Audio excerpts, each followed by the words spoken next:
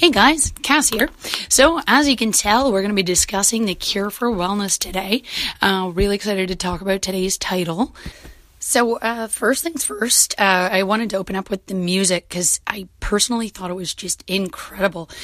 Something I noticed right off the bat with the previews and just that creepy little girl, well, we eventually find out that that's Hannah, but we'll get to that point. Humming along, it was just kind of, gives you goosebumps and just sets the hair on the back of your neck. A Cure for Wellness was directed by Gore Verbinski and written by Justin Hathy. Hopefully I'm pronouncing that correctly. Have to say the two of them together, wow, what a duo. Definitely created something new, something I can't say I've seen before. Definitely some shots that were reminiscent of things like The Shining. As soon as I say that, you guys will know exactly the shot I'm talking about when you see it, but it had such an interesting story. We have three characters: Lockhart, Dr. Vollmer, and Hannah, played by Dane DeHaan, Jason Isaacs, and Mia Goth. Have to say, I personally thought they did great. Some critics are criticizing Mia Goth because they say she didn't really do much, but considering what the role was, you're kind of a 200-year-old, 16-year personality. It just, it's kind of something difficult you can't really just come up with, but I thought she did great. Now, it was an American-German co-production, so it's filmed, a majority of it is filmed in Germany. Of course, they're claiming that it is Switzerland, and so that's the location for our lovely little resort, for lack of a better word. A lot of the critics are giving it criticism due to the fact that they hated the length, but when you break apart what they're trying to actually tell you in this film, there's a lot of detail here, and frankly, personally, I think if you were to cut out any more, you're really going to take away from the story and leave the audience with a lot more questions. Now, I'm kind of curious, once the actual film does release, will there be any deleted scenes? Because I felt there was some really choppy parts that just, if the scenes were just a little more explained, just would give a little more detail and just kind of give you a better picture.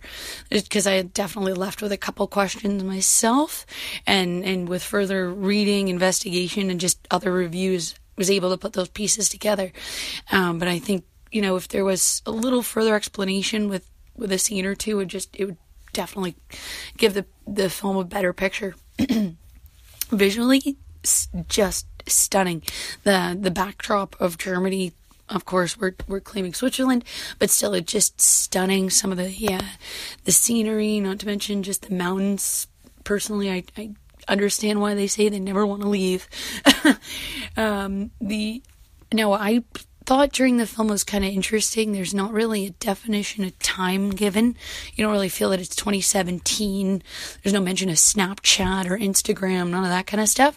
And the only real pieces of technology we see are Lockhart's laptop and perhaps his cell phone, but nothing really, to identify the age. No, I definitely feel that everyone's got to check this film out. It definitely was something I haven't seen before, and it had some of the most interesting stories along, and just kept me guessing the whole time, really. Now, spoiler alert, I felt that there was one scene we could have done without, just sort of a bit of a forced rape scene, for lack of a better word.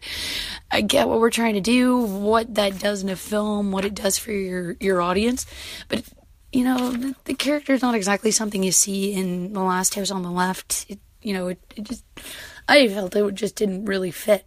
Now, I am working currently in the dental field, so there is some mention of, dental concerns and whatnot, so that's definitely something I thought was really neat, seeing the x-rays, and of course the scene later with dentists, because everybody's absolutely terrified of them, and you really don't see a lot of it in horror.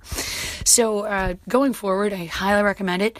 Might not be for everyone, but personally, I just thought this film was great, and I hope everyone gets the chance to check it in theaters. All right, thanks.